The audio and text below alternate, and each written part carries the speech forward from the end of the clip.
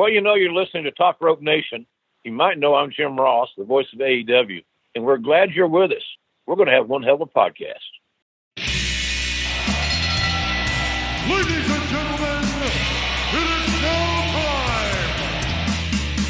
Oh, no. Oh, yeah! I finished these fights.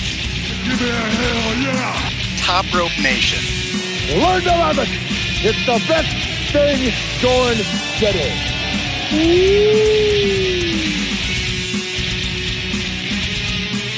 What's up, Top Rope Nation? It's been a while. Not for you, but for me. It's Ryan Drosty back here on the saddle. I am, listen to that pop. No, this is not Justin Joint doing his best Dwayne Johnson impression to welcome you this week, but in fact, I am back on my show, only the second time I have ever missed Top Rope Nation, because I was, I guess you could say, on paternity leave, welcoming our third child. So sleep has been getting better in the Drosty household for the last couple of weeks, but it was so weird, Justin and Kyle, to be listening to the pod and not to be here with you. I thought you guys did an awesome job. It was kind of cool to take on the listener role, though, and just to listen in. I mean, I was still mixing it behind the scenes and everything, but I don't know if you guys even need me on this show after listening to the green room shows you guys did for Patreon and the flagship last week. Well done, you two. But it's good to talk to you again. Thank you. I don't know how much longer we could have done it without you. Eventually, that train would have left the tracks.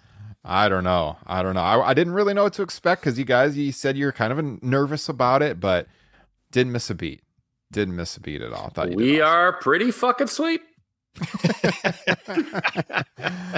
So it's weird because, like, for the listeners, I was really, like, here on the flagship, I was only off like 1 week, because the week before it was the teaser for our classic show we did for Patreon, but we had recorded that a couple of weeks prior. So I actually have not recorded with you guys for like about 3 weeks, I believe. It's been a while. Longest I've ever taken off from the show for sure. Somebody cue up that old Eric Bischoff theme, man. Right? I'm back and better than ever. But of course, like, so much happens in the wrestling world while I've been gone. I haven't totally been gone. I've been writing a new column over on ProWrestlingTorch.com. You can check that out. Oh, you have? Sundays. Yes, indeed. But I've been out of the podcast world, and a lot has happened. We're going to catch up on some news tonight. A lot has happened for the show, too. I have some pretty cool news to share with all the listeners and the people watching here on YouTube this week. But, to kick it off, of course, I haven't talked to you guys in a while other than text. Justin Joint across town from me. How's it going?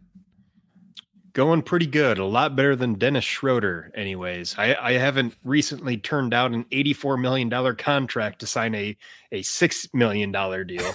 I mean, I would take that, but we might be talking about contract situations later here here in the pod. Kyle Ross, how are you doing? A lot better than Triple H. The power struggle is real at WWE. That is for sure. Guys, I mean, there's been a lot going on. The Facebook group, again, has been growing. If you're not in the Facebook group, check the podcast description or the description here on YouTube. A lot of great conversations going on over there. We've been dropping tons of content over on Patreon.com. We got a new sponsor of the show, which I'm really pumped about, which is why I'm wearing this shirt. You can see here on YouTube, I've got the WWE Slam Homage.com shirt, a company from your neck of the woods, Kyle Ross, Homage.com. And they reached out to us about being a sponsor of the show for the next 30 days. You see it on the screen right now. If you want to get 20% off at Homage.com, use the discount code TOPROPENATION20, all one word.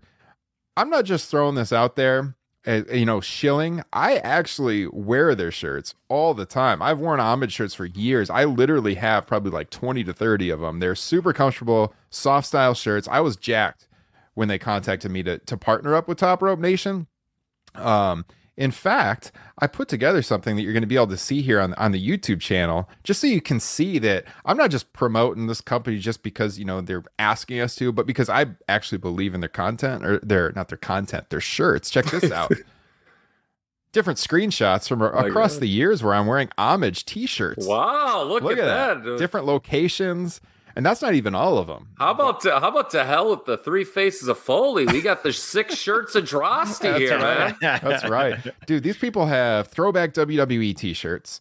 They have throwback NBA shirts. They have current NBA. They got MLB, NFL, pop culture, all kinds of cool stuff. The link is in the description. Maybe they'll extend the partnership with the show if we sell enough merch using our discount codes. If you've been thinking about picking up something from Homage, there's people in our Facebook group saying they buy their stuff all the time. Use that discount code, and better yet, use our referral link, which you will find here on YouTube and in the podcast description. But shout out to Homage.com for reaching out to the show and partnering up with us, believing in what we're doing here. A great Ohio company, as I said, Kyle. And over on Patreon, of course, every single week we're dropping bonus shows reviewing AEW Dynamite. The last 2 weeks, it was Kyle and Justin doing those shows. The only way you can hear them every week, that bonus show, patreon.com/Top Rope Nation. Link here in the description. Those are a lot of fun. We take callers. If you want to tune in, you don't even have to be a patron. In fact, just get the Spotify Green Room app and follow Ryan Drosty and Kyle Ross on there. And we'll invite you to the room every Wednesday night after AEW Dynamite. You can also find the link right there on the Spotify Green Room homepage on the app. Listen in, call into the show. But the only way to hear the podcast version after the fact is our Patreon page. And we've had some new patrons join, which I wanted to shout out here on the show. In the last, I think, week, we had 3 people sign up. We had Taylor sign up. We had Chris. We had Niall. And then Ryan Gorman, who was a patron a while back, has rejoined. So welcome back, Ryan. So 4 new patrons in the last few weeks. Wanted to definitely give the shout out for everyone who has joined up. In fact, here on the YouTube stream this week, we have improved the stream quality thanks to your support on Patreon. In fact, we're streaming in 1080p this week. Before it was 720, full HD this week. 1080p. You can probably notice a little difference if you are watching with us. I'll tell you what, man, I see those names scrolling across the bottom of the screen here. What a rogues gallery this is. Just some of the greatest people, in my opinion, not just in the world of wrestling, but in the entire world. It's true. 21 patrons now. It's growing. It's growing every week. People appreciate that bonus content. See what it's all about. Join. If you don't have the $5 a month to become a Patreon supporter, I mean, that's fine. I put this out in the group this week.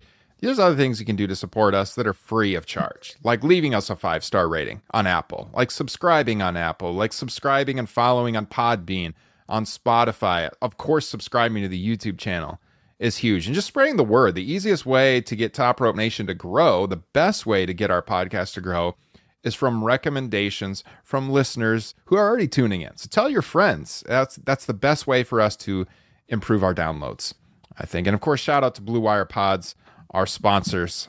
They have been great to work with over the last couple of years. So should we get to the news? Kyle, you put the agenda together. I appreciate that because I have been kind of out of it, dealing with very odd if we didn't get to the news, wouldn't it? I think. Well, we're not going retro this week like we so often do. We're talking current professional wrestling.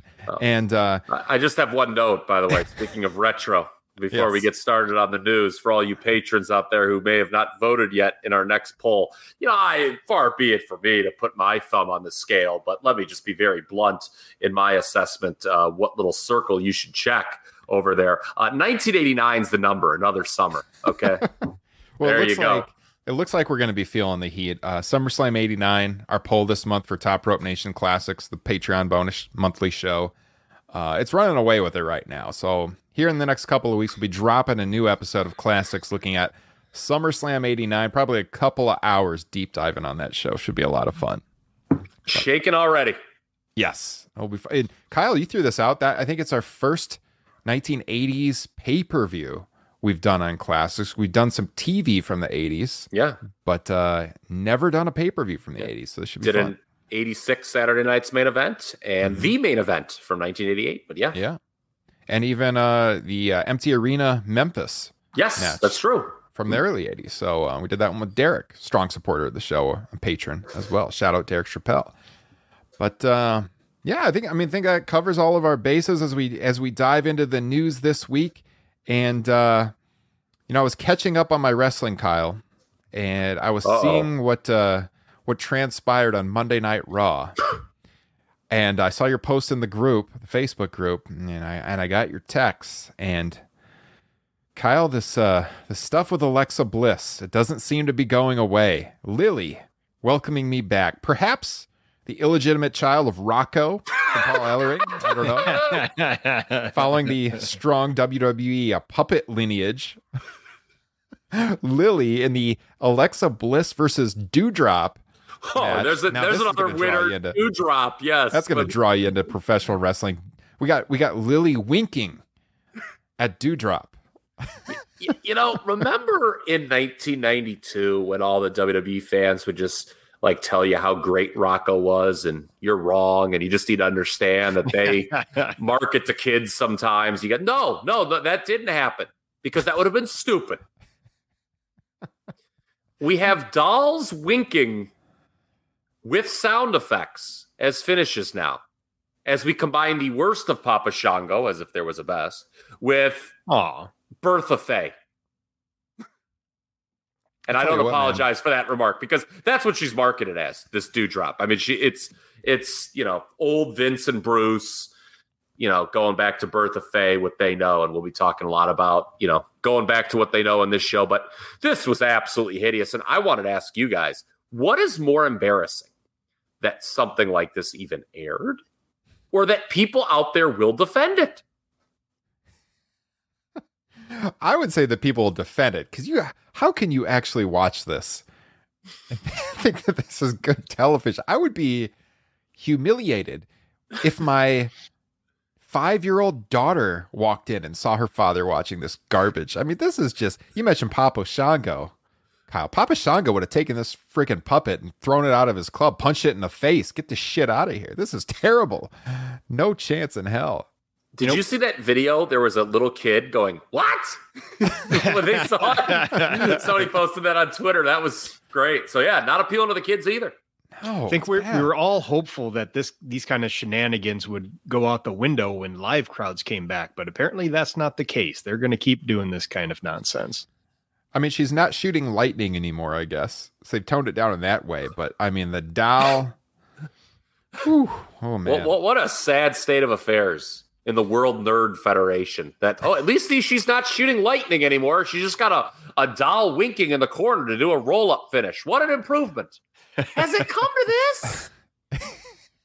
Look, man, I know you always got to watch your tone, watch your language, watch what you say on these podcasts. The Raw women's division right now is absolute cow dung. Between her and these wind sprints from your girl Nikki ASH. I mean, my God, I thought those Rick Rude wind sprints in 1990 yielded no money.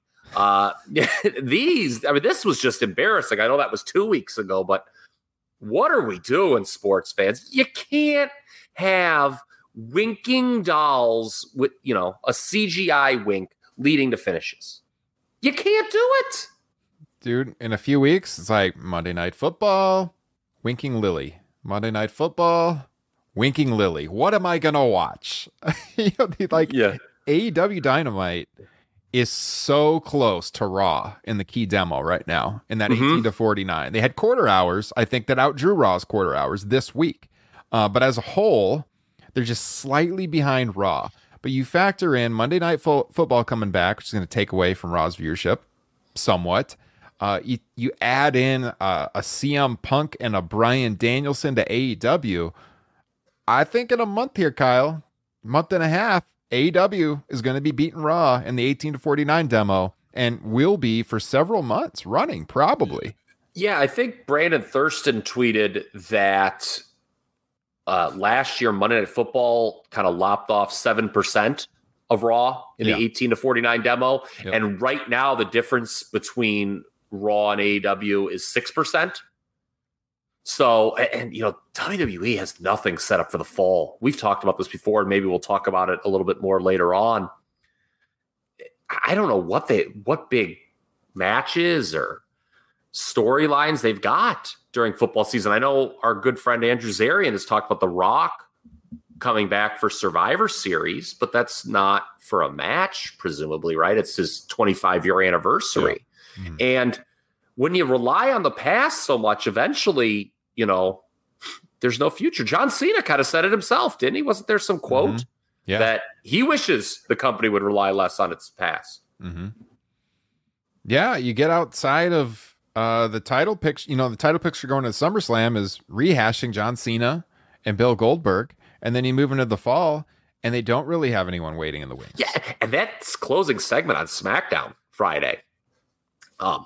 Didn't really make Finn Balor look like a potentially strong challenger for Extreme Rules. You would assume that's his role, right? I mean, based on the fact that there was the tease of a challenge, Cena just signed it. Apparently Finn's cool with that, doesn't care. But Roman kicking his ass, didn't make him look like the potentially strong challenger down the line. Justin, I want to bring you in here because you've been a long time fan of Finn Balor. In fact, when I was running TopRopePress.com, I believe the first article you wrote for the website, and that is the website that spawned the Top Rope Nation podcast way back in the day. The first article you wrote was on the signing of Prince Devitt to WWE back in 2014, and you've been a fan, I know, ever since. And to me, they are treating this guy like such a pushover. I mean, if he is the challenger after SummerSlam, like, how do you take him seriously when a babyface John Cena just kind of like pushes him in his locker? It's like, nope, sorry, I'm taking the match. What have you thought of the treatment of Finn Balor over the last couple of weeks? It's bad. It's really bad. I mean, with the John Cena signing the contract instead of Finn, at least my thinking then was like, okay, well, he's going to get the program going into the fall. But, as Kyle pointed out, they're not really doing themselves any favor with that stuff. But, it's funny. It always seemed like baby faces in the WWE were kind of booked as heels in a way. And you thought WCW was the one who booked their baby faces as morons, but apparently WWE can do that too.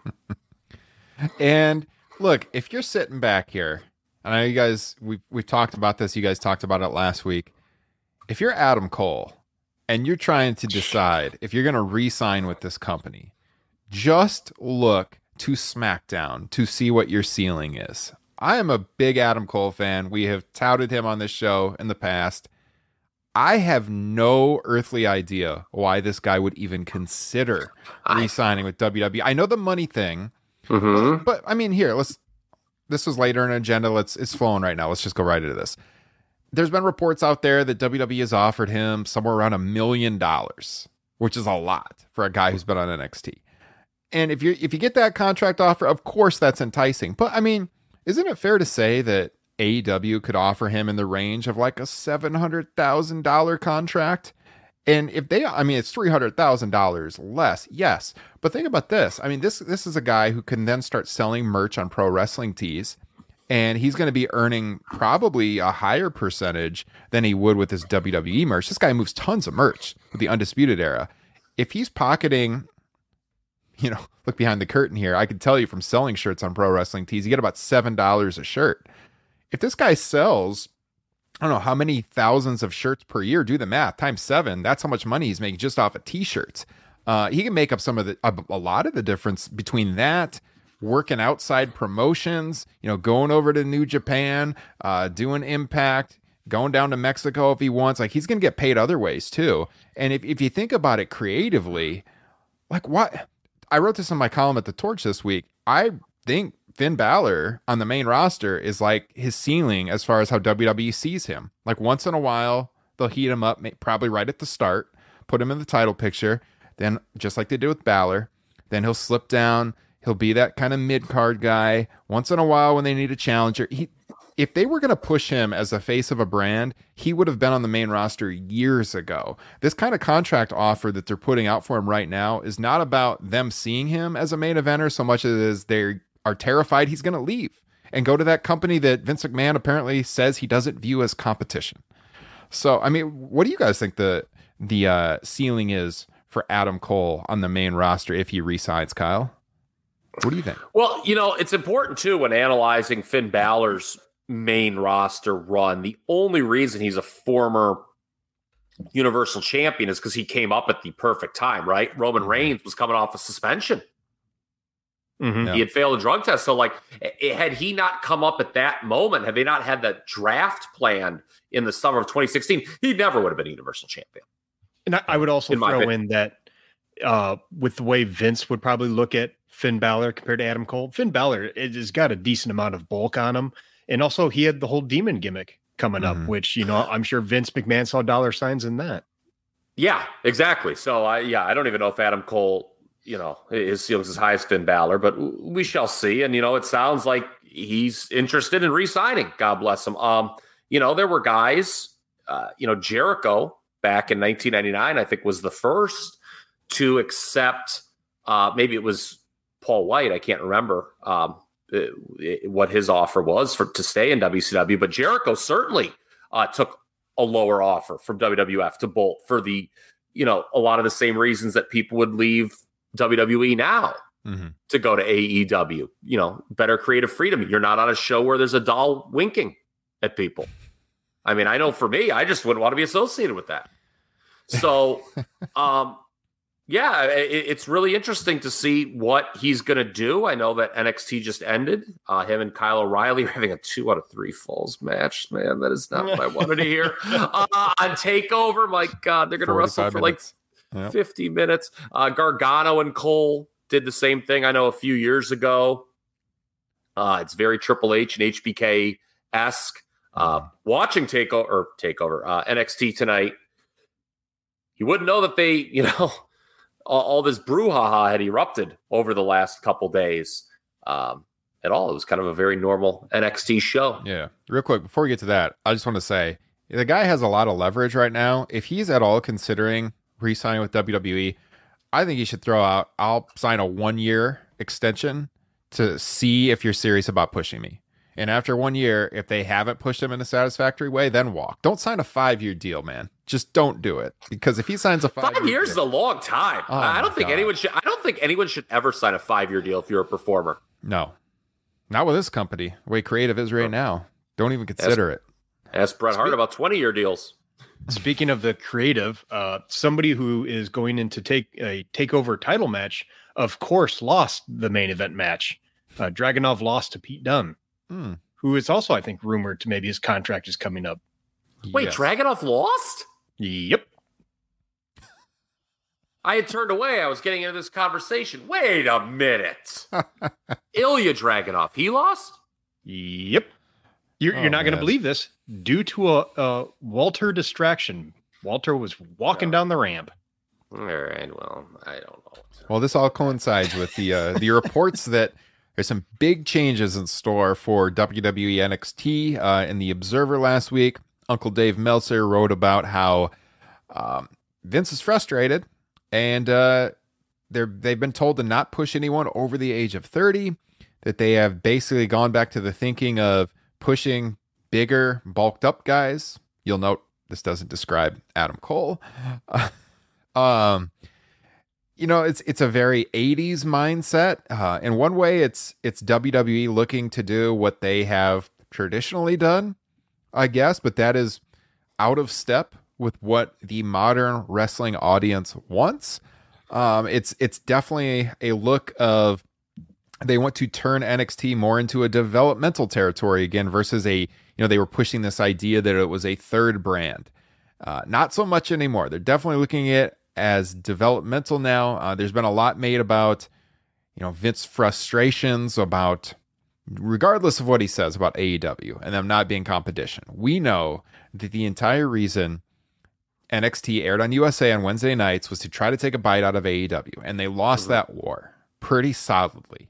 And so now that they've lost, Vince is frustrated. There's a power struggle kind of going on behind the scenes with the Vince guys and the son-in-law, Triple H and Shawn Michaels, and their vision for NXT.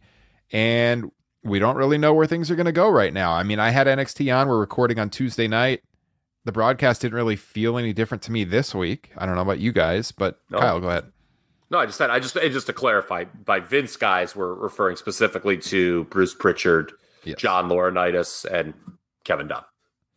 And I've seen people talk about, maybe this isn't so bad. Look back to 20 years ago. They had such a great thing going at OVW. Like, this will not resemble OVW at all. Like, the thing you have to understand is, like, when OVW, and I know Kyle will certainly remember this, it was just down the road from you. When OVW was in its heyday, like, they had independence a little bit. There wasn't constant oversight from WWE. People back then were tape trading to get weekly OVW television because it was so good. Today, they're monitoring in Connecticut, like, literally everything happening at the Performance Center with live cams all the time. Like, they're never going to have that independence to kind of let the trainers do their own thing like they did at OVW. Like, they want to build the WWE model of what they think a sports entertainer should be. It will never resemble OVW in this environment. It will be closer to like what FCW was before they turned it into NXT. But I don't know where this leaves the television product. I don't know, they have a contract. I don't believe USA Network is like giving them any more money. Like, I don't think they've re-signed for any more money to continue on or anything. So I don't know if eventually they look to move it back to like a Peacock or something. I know I just threw a lot out there at you. I guess to narrow the conversation here, I mean, what do you guys think about the shift from NXT to a more developmental territory? Do you think this is a good thing? Do you see flaws? Throw it to you, Kyle, first. What are you thinking right now? Well, thinking a lot. Number one, I'm thinking that Eva Marie threw a better first pitch than 50 Cent at the San Francisco Giants game tonight. I just caught that on Twitter. Number two, let's talk about NXT. Okay. I'm not going to be very kind to NXT tonight. I don't think Vince McMahon is any kind of hero either. I don't think there's any baby faces in this situation. I don't think there's any sympathetic figures in the world of WWE, kind of along the lines of what Justin and I were talking about. It's a system has failed here. I'm not taking any sides, any dogs in this fight, but let's talk about NXT and how I think it's failed on multiple levels. Okay. As a developmental product, is it fair to say NXT has failed to produce top tier stars, at least on the male side? We should give it credit. Its one clear success was giving them a women's roster that they wanted. Obviously, there was a company-wide edict. Hey, we want a strong women's division, and they could not have done that without NXT. There's no disputing that. Mm-hmm. But on the men's side, you look at the SummerSlam card that's coming up. Other than Matt Riddle and Damian Priest, there is no one on that card. I guess you could throw Drew McIntyre in there, but he's kind of a unique circumstance because he had come back to the company. That came through the NXT TakeOver era. Mm-hmm. And people, you could point the finger at Vince and say, hey, Triple H gave him a bunch of people to work with. And I think there were a lot of talented guys that Vince didn't use right. But at the same time, and I talked a little bit about this in the Facebook group, no one should know any better what Vince wants than Triple H. And if he's trying to jam square pegs in round holes, that's on him. I mean, I don't particularly think, going back to what you were saying, Ryan, that Vince's vision is, awesome for the company, but he's running the show. So if Triple H is, again, going back, well, here's these people that you don't want, then he's just doing a disservice to everybody. He's doing a disservice to the performers who think they're going to become big stars on Raw and SmackDown, and they're not. He's doing a disservice to Vince, who doesn't want these people. And he's really doing a disservice to his own TV show, which is made to look dumb. Yeah. So, I mean, do you guys agree? I mean, from a developmental perspective, I don't think NXT has gotten the job done. Fair or unfair? I think that's being a little harsh, or maybe putting too much of the blame on Triple H. I mean, why can't Vince see what's going on at these takeovers and how the crowd is reacting to these superstars who are being sent up and not utilized in the right way? I don't understand how that's on anybody but Vince McMahon himself. Okay. it is, on the flip side, a problem that Vince does not watch the product at all. I remember when he lied that he was watching the first NXT UK takeover. Remember he tweeted out, "Of course I'm watching." No one believed that. I'm sure he turned it off 10 minutes later. You're telling me Vince McMahon is watching a Tyler Bate, Trent Seven versus Grizzled Young Veterans 25-minute tag? Are you ribbing me? But you're right. It is an issue that he hasn't followed. But again, I mean, the proof is in the pudding, and it's just not there. I mean, and this performance center costs a lot of money.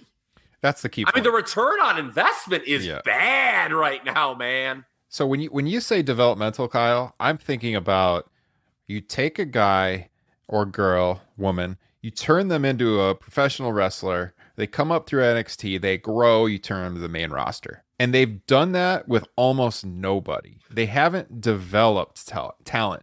If you look at, and I've seen some people throwing some stuff out there this week on social media about, oh, this percentage of the WrestleMania card went through NXT.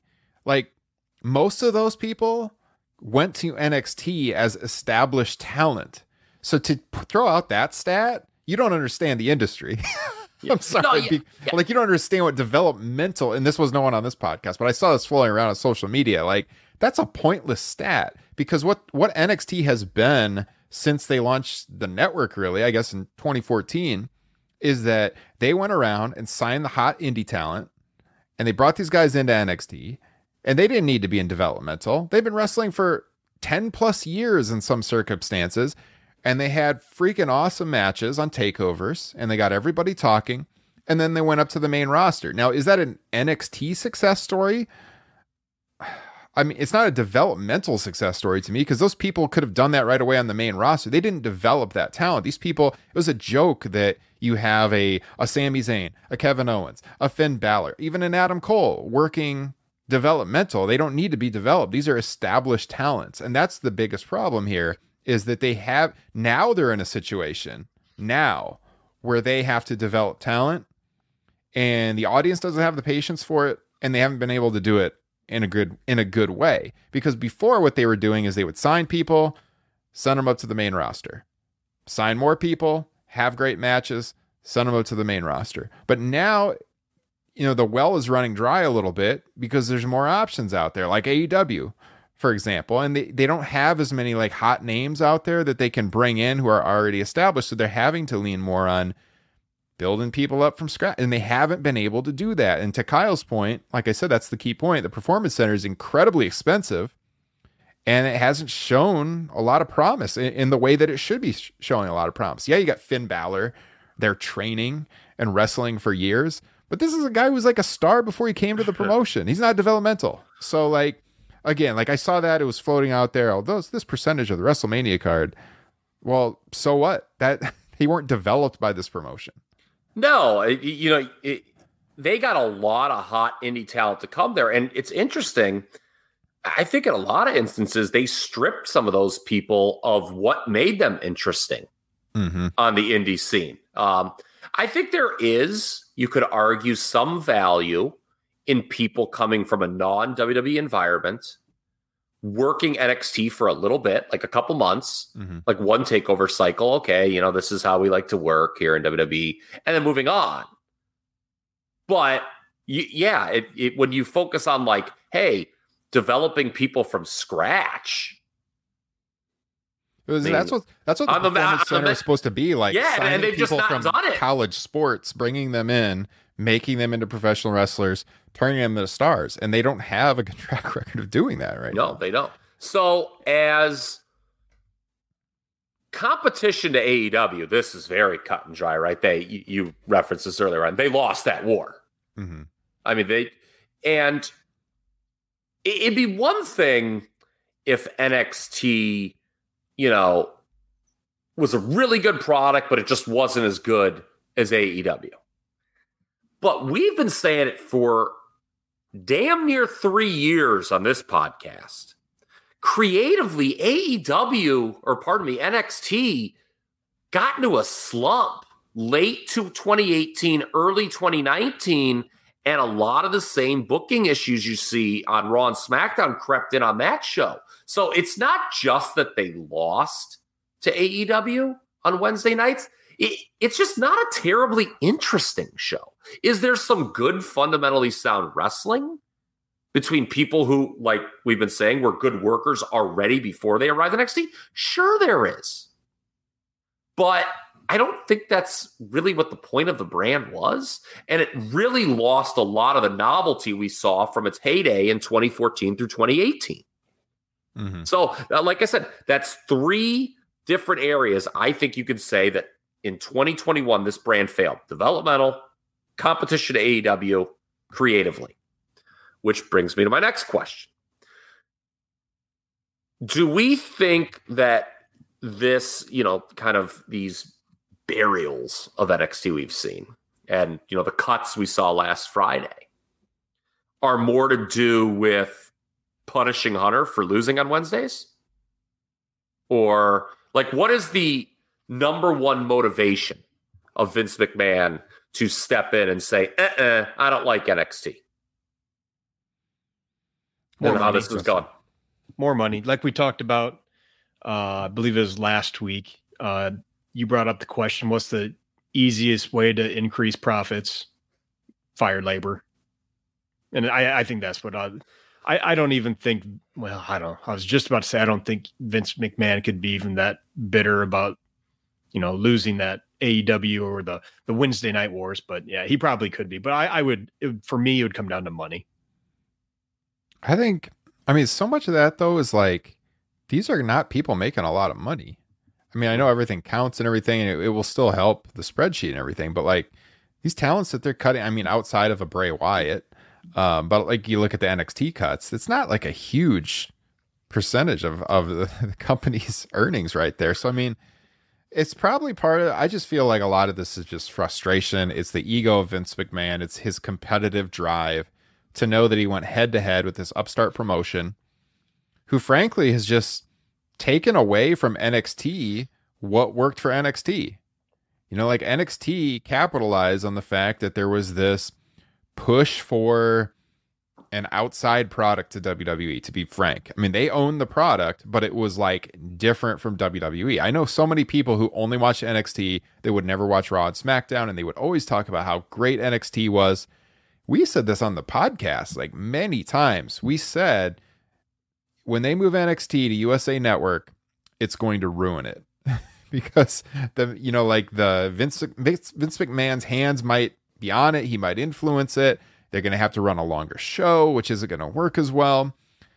And, and just the fact that AEW was birthed and they didn't if you want an alternative to Raw or SmackDown, you watch AEW. Why would you watch the WWE prior? NXT is owned by WWE. So now there's an actual national promotion on a major network giving you that. And it kind of takes away from what the draw for NXT was. Yeah, but to my earlier point, it's one thing. But NXT I think we would all agree, has fallen off over the last 2 to 3 years, right? It's not it'd be one thing if the NXT of 2017 was being beaten by AEW. But this hasn't been the NXT of 2017 for a while. No, it even started. It did start before the USA Network move. Yes. I think we were talking, that creatively it certainly didn't help to have a 2-hour program because we would always talk about how you could binge NXT, the 1-hour shows, and we would binge them right before TakeOver. We said that all the time on the pod.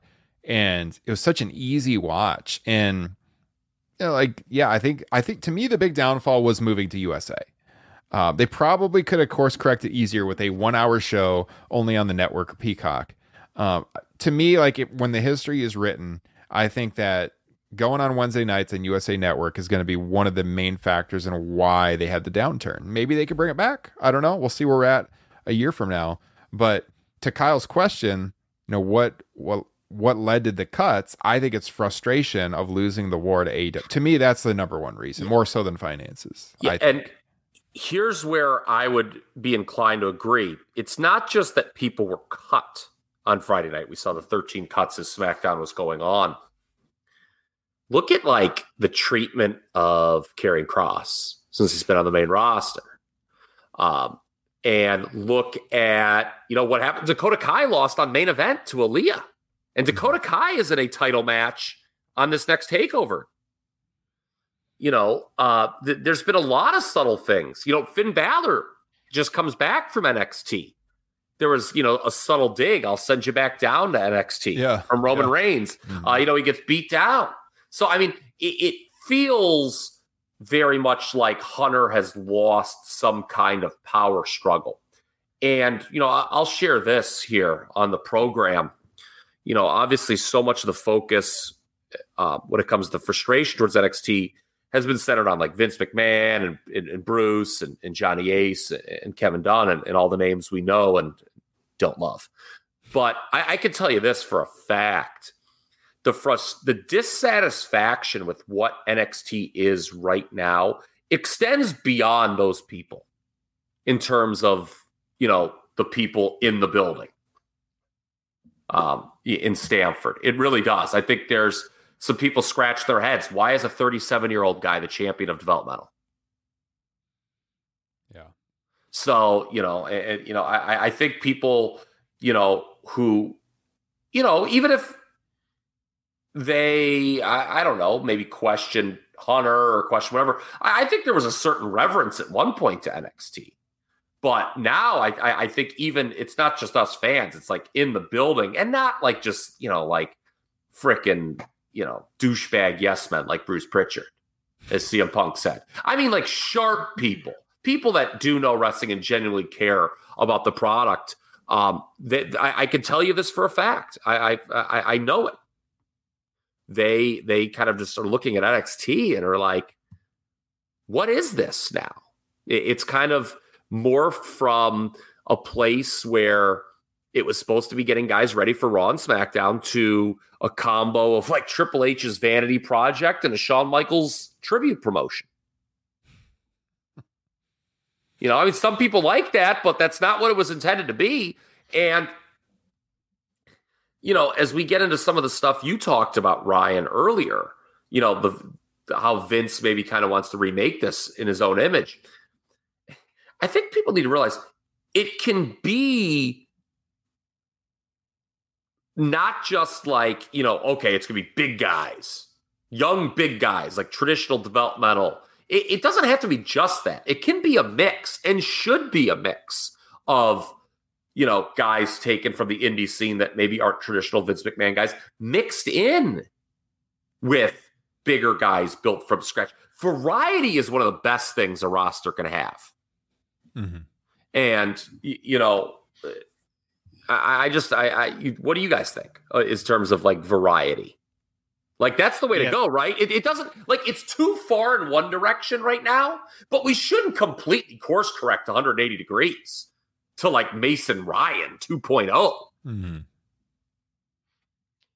Yeah, your guys' points about Karrion Kross and Finn Balor kind of coming up and getting embarrassed on the main roster, I think is the best argument for any kind of vindictiveness on Vince's part about these releases.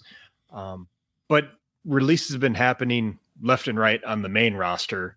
And so now they're happening on NXT, and nothing to take away from the talent of the people released, but they weren't exactly significant parts of the show. In fact, the only one that I really found kind of surprising, going to Kyle's point about needing variety, was Bronson Reed, just because he looked so much different than really anybody else on NXT. So that to me is kind of the big loss, but it just seems like more releases to me. And they did have there were too many people based on the way they use roster. We talked about this last week, Justin. WWE had too many people on contract. And I'm rooting for people to go elsewhere. I want there to be more successful promotions. Take a look at Ring of Honor. I know they just moved Death by Dishonor today. I mean, that was not a hot ticket at all. I mean, that was almost like sad, the how few tickets they'd moved. You think of what Ring of Honor used to be pre-AEW. I mean, that stinks. I mean, so, all these guys leaving, you would hope that the indies get replenished, ROH gets some more talent, so an impact. But, back to what we were saying about, what NXT was, you can have Johnny Gargano while you're building people from scratch. To me, where it went wrong was 2018 was a time period where, and we talked about this, that Gargano and Ciampa were the first kind of NXT success stories where you were like, okay, these guys are very over and they need to be the cornerstones of NXT, but Vince McMahon is probably not going to be enamored with these two. Right? It was CJ. And so if I'm Hunter, what I would have done is be like, okay, these guys are my cornerstones. You know, if it's going to be like a territory, right? People used to compare NXT to a territory. Mm-hmm. Okay, there was a lot of movement in territories. People didn't stay around long. But what did all territories have, the successful ones? Babyface cornerstones, whether it was the Von Erichs in World Class, Lawler in Memphis, the list goes on. So if I'm, Hunter, I'm like, okay, I got Gargano, Ciampa, Adam Cole, Undisputed Era.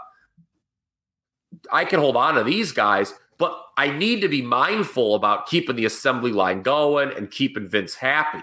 And I think he forgot about that. Or I don't know what he was doing. I don't know if he was just, again, like he just wanted it to be a vanity project. He wanted to babyface himself to the WWE audience. But he clearly started signing way too many guys that, you guys have followed WWE for 30 years. A lot of these guys he was bringing in over the last 12 to 24 months, you're like, Vince McMahon's not going to want this guy. It became like the indie work rate dream promotion for a long time. Like it wasn't developmental anymore. It was sign the hot indie name, have some dream matches, and push them on. But the matches weren't even dream matches, like guys were just like, kind of just, like a Kushida. Yeah. Where he just didn't feel like a big deal. Mm-hmm. But when they signed him, they thought, oh, put him under the WWE umbrella. This is what everyone wants to see. But what's happened recently, because of the USA Network deal, I think is a big part of it, is that they've kept people around longer than they should have. Like they needed Undisputed Era to be there because they hadn't built anyone up and they needed to give people a reason to tune in. Like you take Undisputed Era off, they sent down Finn Balor, right? But like we talked about at the top of the show, Adam Cole has been there a long, long time and they needed him there because they haven't built up anybody. And they haven't been able to, like in the past, they would move people on because they would have new signings and they would be the hot names on the indies. But now all the hot names on the indies are not just going to WWE. There's a lot more options now. You can go to AEW and make a good living now.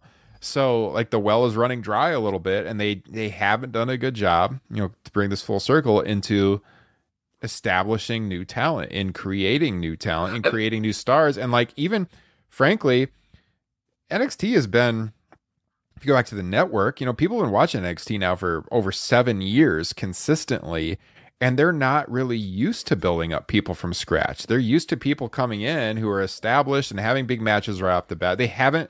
This is not a fan. 7 years is a long time. If you're a teenager, that's like your entire time watching professional wrestling. Like they're not used to a promotion that's actually going to build and to have patience to build somebody up. And that's just really never what NXT has been, but now out of necessity, that's what they have to be, and they're struggling with that big time. So playing into the Vince Hunter conspiracy theory, far be it for me to do something like that, but this Samoa Joe situation, Ryan, I believe it was the last time you were on the program. We were kind of just scratching our head just a little bit, didn't go too far into it, but we brought it up because I think it deserved to be brought up. Joe gets let go by Vince, but Triple H said, no, Joe, I got you. You're back in NXT. Was that maybe, I don't know, like a straw that broke the camel's back? Am I looking into things? It is like, because that is a weird situation that has gone unanswered. Why did Vince McMahon let Samoa Joe go? And Triple H grabbed him and is putting him in the main event of TakeOver. Like, did Vince just not like Samoa Joe? And, is that kind of like exhibit A in Vince's mind? It's like, no, I said, I don't want this guy and you want him. I don't know. I have no idea. I have no knowledge. I have not talked to anybody about that. And then Vince undermines his opponent.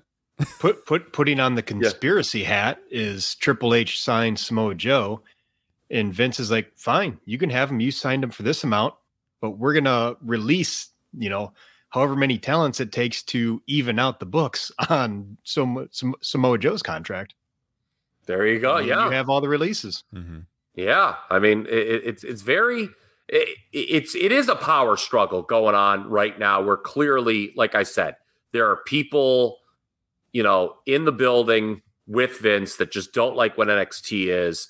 And I just, to your point, right? I don't think this should turn into like late aughts developmental, because a lot of those big guys weren't very successful. I threw out the name Mason Ryan. I thought he was one of the more flagrant examples, but it's funny because there was the assembly line where now it's like, it's these small guys from the indie that you look at, you're like, yeah, Vince isn't going to be enamored with this fella. Mm-hmm. But back then, it was all guys that, look at those delts, and stuff of that nature. But those guys were no good. Mm-hmm. And they were, and, I know people are talking about this Odyssey Jones tonight. Actually, here's another problem. When Vince sees a big guy develop, he always calls him up too early. Yeah. They never let him get developed properly, right? I mean, that was the thing. Go back and watch, like, 2004 to 2010 WWE.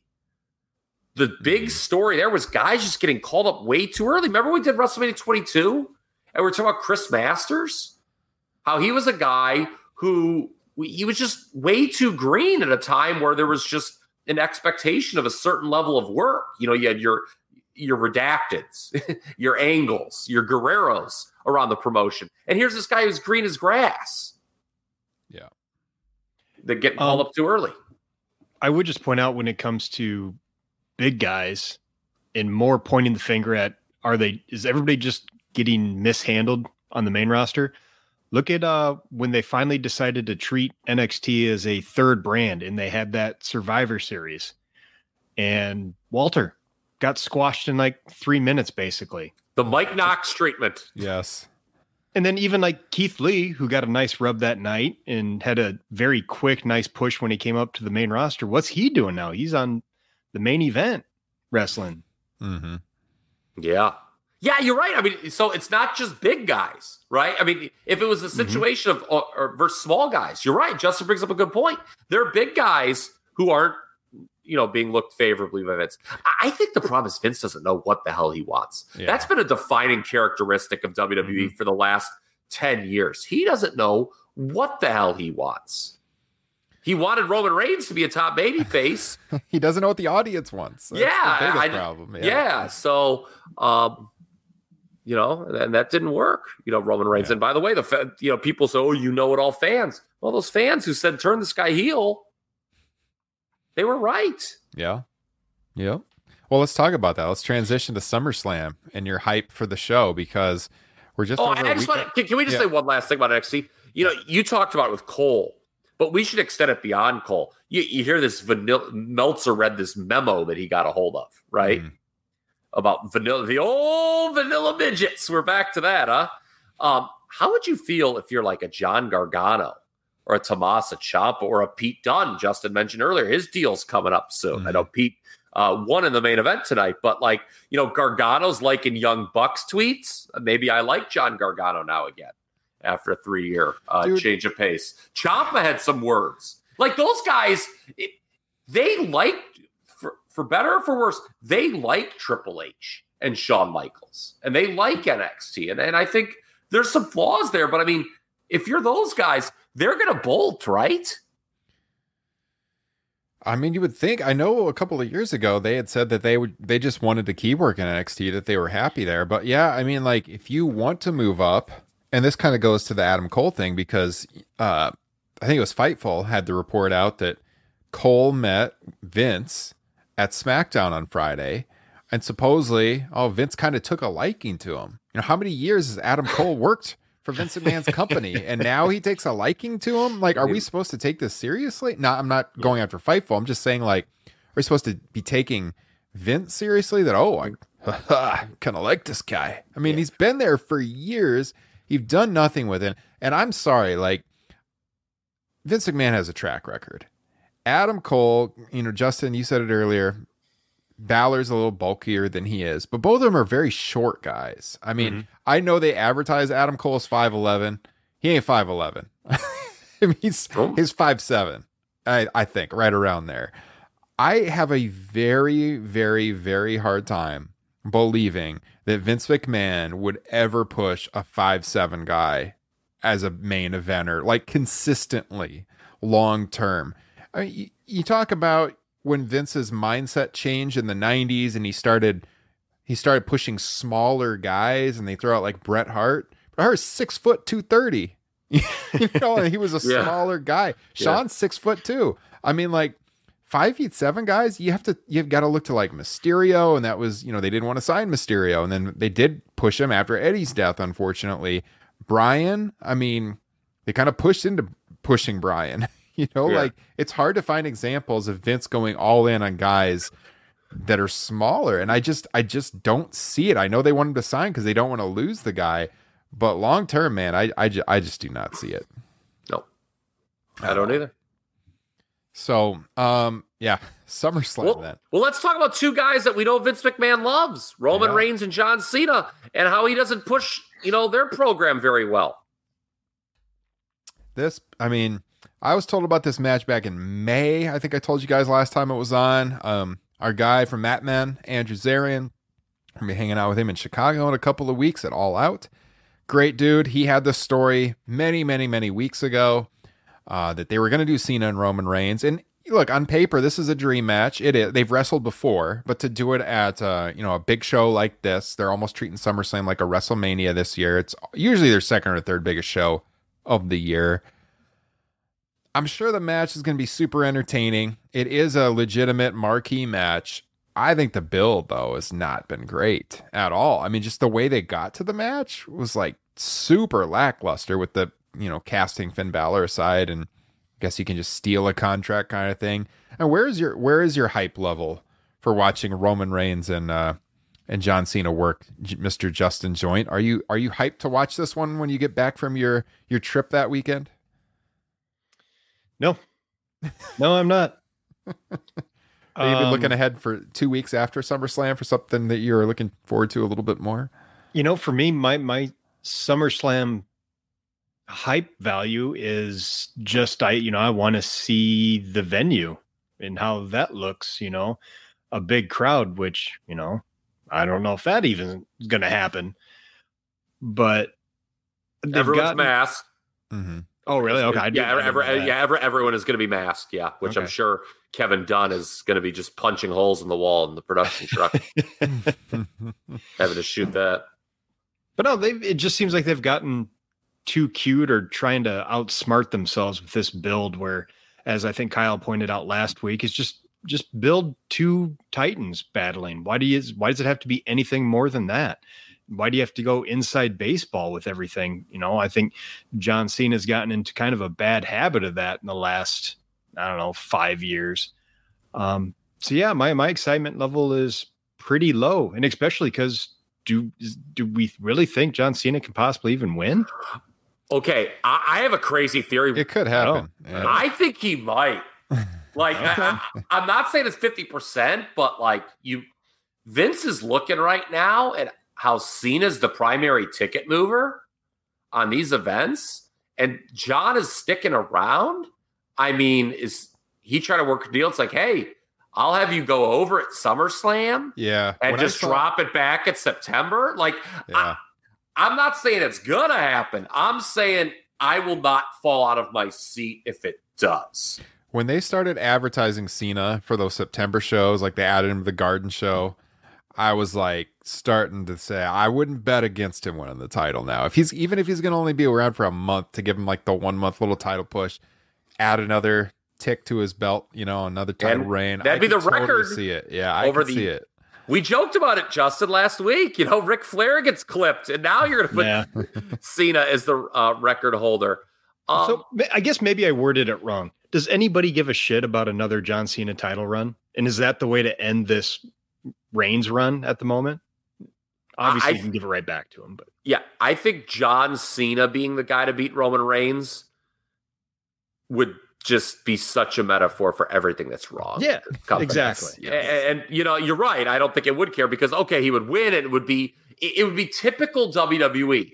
They're gonna show, oh my God, he won! Oh my God, I thought he was gonna lose. Trying to get all those faces, but he's just gonna lose the next month, and then what?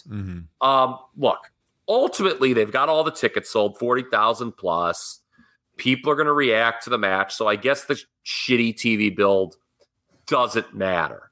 But it's just so disheartening to see this company just not be able to give you anything to sink your teeth into with something that should just be right, in their wheelhouse.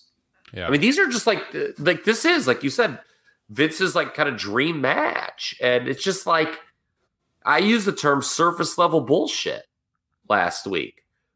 The problem when they bring these guys back, like John Cena, you're not getting the John Cena 2007.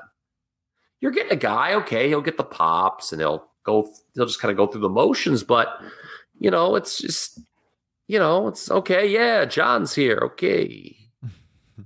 I mean, compare that to something like when Terry Funk comes back in '89 off a long layoff, right? He was at that point 3 years removed from his WWE run. And what Funk did in '89 was like right up there with the best work of his career. This isn't like the best work of John Cena's career. It's not even close.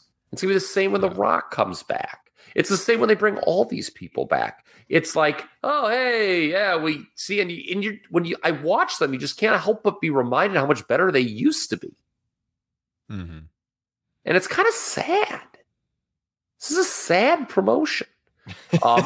You talk about SummerSlam in general. I mean, you really got to try to like scrape the bottom of the barrel to get any excitement. I think, Damian Priest, okay, he's new. Him winning the U.S. title could be good. I think the Raw Tag title match, okay. AJ and Omos against RK Bro. I mean, that's okay.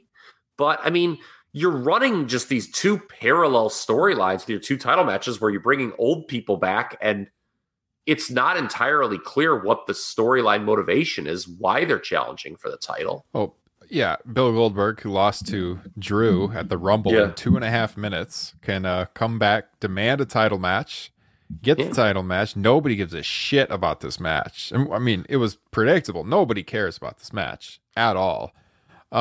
You look at the top women's matches. All right, so on Raw, seems like Charlotte and Rhea have been working for months because they have. Yeah, ever since Mania, this will be the fourth straight pay-per-view. They're in the ring together. Yep. Second to three-way. They've had 2 1-on-1s. And you throw in Nikki, and they haven't treated Nikki like she's anything. I mean, she's not. I mean, it's a terrible character. It's a terrible character, but they had her win the title, at least give people a reason to believe in her, and they haven't. You have Charlotte on Raw basically manhandle her. I mean, she's just playing second fiddle to Rhea and Charlotte, who have worked constantly for months. That's nothing to look forward to. The only one to look forward to me, is I think the Bianca Sasha match will be good because it was the highlight of WrestleMania for me. You go back and watch our WrestleMania or listen to our WrestleMania post shows. And they haven't worked for months, like Sasha was gone for a long time. So it's a little bit more fresh versus all this other stuff that we've seen. We'd say this all the time on the pod. WWE television is like the same thing over and over, and they just beat you in the head with the same match. Do you know what it's like? I was thinking about this the other day. WWE television is if like the house show loop in the 80s was televised. Like you got to see the whole house show loop. Like it used to be back in the day in '87. Everyone saw the match once, or if there was there'd be returns. In the big case, Hogan would sometimes work the same guy multiple times.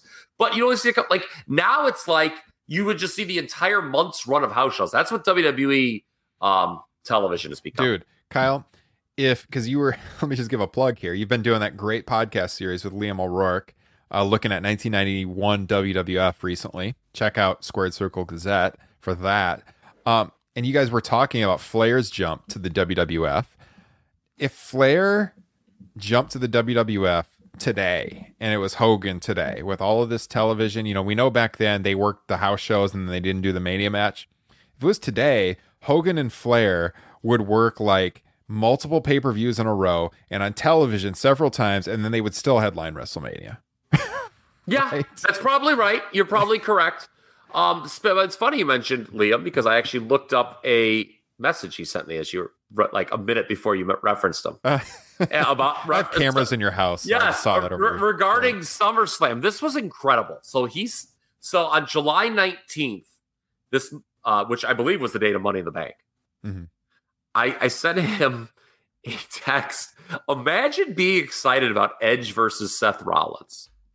His response was, I can't wait for these promos where Edge accuses Seth of copying him and Seth talks about being the best of all time, which nobody believes at all. And what did we see on Friday? He resent me that. I was in tears. I was like, oh my God, I forgot you even said that. But yeah, that's what we got. I mean, The WWE, if anything, it's predictable. Yes. Predictably bad. Yeah. I mean, I'm sure we say this all the time too. I'm sure SummerSlam, when we get to it, if you look at it in a vacuum, will be a fun, entertaining show with good matches. But I doubt it. I mean, these matches are going to deliver, but most of them probably. I don't know about the Goldberg Lashley match, but Cena and Reigns, it'll be a spectacle. The crowd will be into it, whatever. But in the broader sets, what keeps you tuning in? Where's the stories? It's not. It just stands alone, on an island. It'll be a good show, a fun night, and then what else? Where do we go after that? And then when wrestling's hot, you come out of a pay-per-view and you can't wait to see Raw the next night, and you don't know. You look ahead to the next couple of weeks, and you're so excited, and I don't see that at all with this pay-per-view. We'll just get another month of shitty television. So we'll be talking about it more as we lead into the show. So excited that I'm having a birthday party that night. I don't have to watch one of the greatest moments of my life, quite frankly. We will be doing a post show though. We will do a post show in some fashion. I've talked with a couple of people I know to do a live post show on it. So we will be recapping it. Make sure you're subscribed to our YouTube channel to watch it live, but then of course the podcast feeds as well. But should we end on a positive note? Not a positive note in what happened, but a positive note in looking back on some good stuff. And that is, first I have to mention the sad news, the death of beautiful Bobby Eaton. But on a positive note, one of the great workers of the last 30 to 40 years. And great guys, too. Yeah, just a great dude all around. It was sad to lose him, but we can end it on a positive note by talking about this man and what he gave the business and how good he was. And Kyle, you've said it on the program before. Your favorite tag team of all time, right? Yeah, the Midnight Express. Although I'll tell you what, if this Stan Lane, Lauren Boebert news is true, then I'm gonna go out on a record and say the Eaton Condrey version was better. But that's a different story for a different day. Yeah, I mean it's really sad, Woody Bobby. And I'm going to say this right now, and I don't know if you guys have had a chance to listen or have heard. Jim Cornette is many things. He's become very divisive, obviously, over the years. But the opening of his last podcast, wow! I mean, that was obviously, very few people in the business were closer to Bobby than Jim, and you could hear the emotion in his voice. And God, you just, it broke your heart to hear. It was a very different side of Jim. You kind of wish he wouldn't be an asshole about some other things, quite frankly, when you hear that side of him. But I would implore people to listen to that podcast because it was definitely not the same Jim Cornette that many people are used to on that podcast. For obvious reasons, he was obviously very hurt by the passing of Bobby, as so many were, and yeah, Bobby was just and also the story that he married Bill Dundee's daughter. And, Bill had forbid his daughter from dating anyone in the business. When he found out that it was Bobby Eaton that she was dating, he's like, oh, well, fuck it. Okay, I guess it's him. That was one of the good ones. Yeah. Yeah. You picked one of the good ones. That is an incredible story. And yeah, I mean, the Midnight Express, I love the Midnight Express with all my heart and soul. Chad Campbell, who, breaks down matches about as well as anybody on the internet. I mean, he's a guy that I always seek out his opinion. He listed like 62 matches of Bobby Eaton to check out, which is a little aggressive, I think, for most people. And there's a lot of repetition in there. I mean, there was, quite a few Fantastics matches, obviously, quite a few Rock and Roll Express matches in there. But yeah, Bobby was just so good for so long. People should see, I have some recommendations I shared on our own Twitter page. I think, the Fantastics match from Chattanooga, which just talking about that. Yeah. On our Great American Bash thing, we brought that up, that, that was maybe my favorite Midnight's Fantastics match. Obviously the Southern Boys match, I adore him and Ric Flair. If you want to see Bobby work singles, they have a match early 1990 on Main Event, which a lot of people were talking about in the days after his passing, which is great. Rick just kind of wanted to work with Bobby on TV. He just wanted to have a good match, and he picked Bobby Eaton. So, we lost one of the good ones. Very sad. Obviously, anytime someone, passes away, but, this is a business where, there aren't a ton of people who are like universally loved. Mm-hmm. Yeah. And Bobby Eaton appeared to have absolutely zero enemies, which I think speaks to him as a person. Yeah, absolutely. So sad news, but positive in that this is a guy who was just one of the great workers and had such a storied and tremendous career. So yeah, check out the match recommendations. You can listen to a show we did, I believe 2 years ago, where we looked at, the best tag team wrestlers of all time. And I think we talked about Bobby Eaton. Yeah, God, I hope so. I hope we did. No, we did. And I think we maybe even said he was probably number one. I think we were debating between him and Cesaro. Their merits, like who was like the best overall tag wrestler. Yeah. Yeah.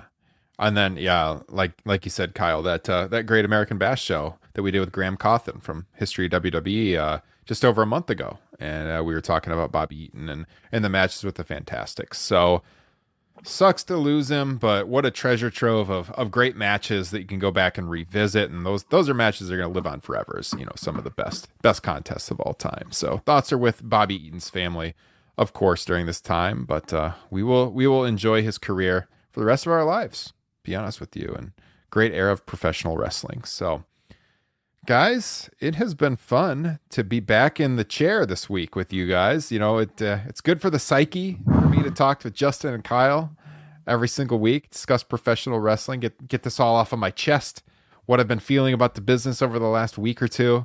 And with Justin, I could look forward to watching a little football with you. That's European football this weekend. Yeah, I don't know if I'm going to looking forward to the result, but they're a big dog. They're about 2-1 on the money line. Yeah, that might not be enough too. Well, Justin's bringing over some Guinness to my place. We're going to watch it Sunday morning, and maybe that'll be enough to give him a little luck. We'll see. We got Liam's old manager is now Tottenham's manager. Hopefully he brings some magic. Yep. So you talk about bringing some magic. Okay. When I would do the shows with Justin, I actually I had like one beer, I think, total during the 3 shows. But Ryan, I don't know what it is about you, man. I always feel just very comfortable. I'm comfortable drinking this Eagle Rare, man. My feet are fucking warm right now, dude. Wait till those 3 nights with me in Chicago in a few weeks, man. I think I'm only doing 2, by the way. I hate to break it to you. Or 2 nights. Yeah, I'm doing 2. We'll show up early Saturday. I was working out with Brian, who I know. A patron of the show. Are going to be like 3 nights. Yeah. Yeah, they will be. Make no mistake about it. I hope the wrestling media is ready for my presence. I saw there's a beer garden like right across from our hotel. Oh, really? Yeah, it looks kind of cool, actually. Oh, nice. I had not seen that, but I'll be looking forward to that now. Guys, if you're a listener of the show and you're going to be attending AEW All Out weekend, let us know. Join the Facebook group. We might do a meetup or something during that weekend in Chicago. Should be a lot of fun. I'm looking forward to it. If you like Lily, though, please lose my number. If you like Lily. But no, it's been a couple of years since we've seen Kyle in the flesh, me and Justin. So it's going to be great to reconnect. I guess that would have been, more than a couple of years. I think the summer of 2018. It's been 3 years, Kyle. Mania in New Orleans. Almost 3.5 years. Well, you came through Iowa after that. We did the live cast in that temporary house. I did. That's right. God, I love having friends and they can remind me of the things I've done. We'll have to see if there's a Taco John's in the Chicago area. Yes. I don't know if there is. But you know what, though? You know what? You know what's great is we are going to a Brewers game on Monday. It's a day game. And I know that Taco John's is all over Wisconsin. Yes, it is. Taco John's locations, Illinois. Let's see if there is. I think there may not. Champaign, Illinois, Rockford, Illinois, Marion, Illinois. Rockford's about 45 minutes west. Bloomington, Illinois. Bourbonus, Easton. We'll see. I'll do my due diligence here. I don't know what it would say about us with all the great eating establishments in the Chicago area that, we'd have to hit the road for 45 minutes to go to a Taco John's. Oh man. I know one specific brewery that we're taking Kyle. I'm taking Justin. I don't think you've ever been there. And I've already talked to Andrew Zarian and Rich from Matt Men that we're taking them as well. So we're gonna have a couple of where's this? Microphone Brewing in the suburbs. Microphone, great place. Well, wasn't on my format sheet, Tony. Yeah, looking forward to it. Maybe that could be the site of the Top Rope Nation meetup. Let us know. Yeah, so let us know in the group. Going to be a ton of fun. But yeah, we will be tomorrow night. Well, I guess we're recording Tuesday, so we'll probably hear this on Friday. But this week we will be doing a Spotify Green Room like we do every Wednesday night. Get the app, follow me, just search Ryan Drosty or at rdrosty. Kyle's at TRP Kyle on the app. Join our live shows every Wednesday night on Spotify Green Room after Dynamite. Ton of fun. Thanks to Justin for subbing for me on there the last couple of weeks, and maybe we'll bring Justin on as well and have a lot of fun on there. We'll see. But and we got Top Rope Nation Classics dropping here in the next couple of weeks for August, SummerSlam 89. A lot to look forward to on the horizon, at least from the podcast. WWE, I don't know. AEW, certainly a lot to look forward to with AEW. So for Kyle Ross and Justin Joint, I am Ryan Drosty, and we will catch you all next week. Have a great weekend and take care.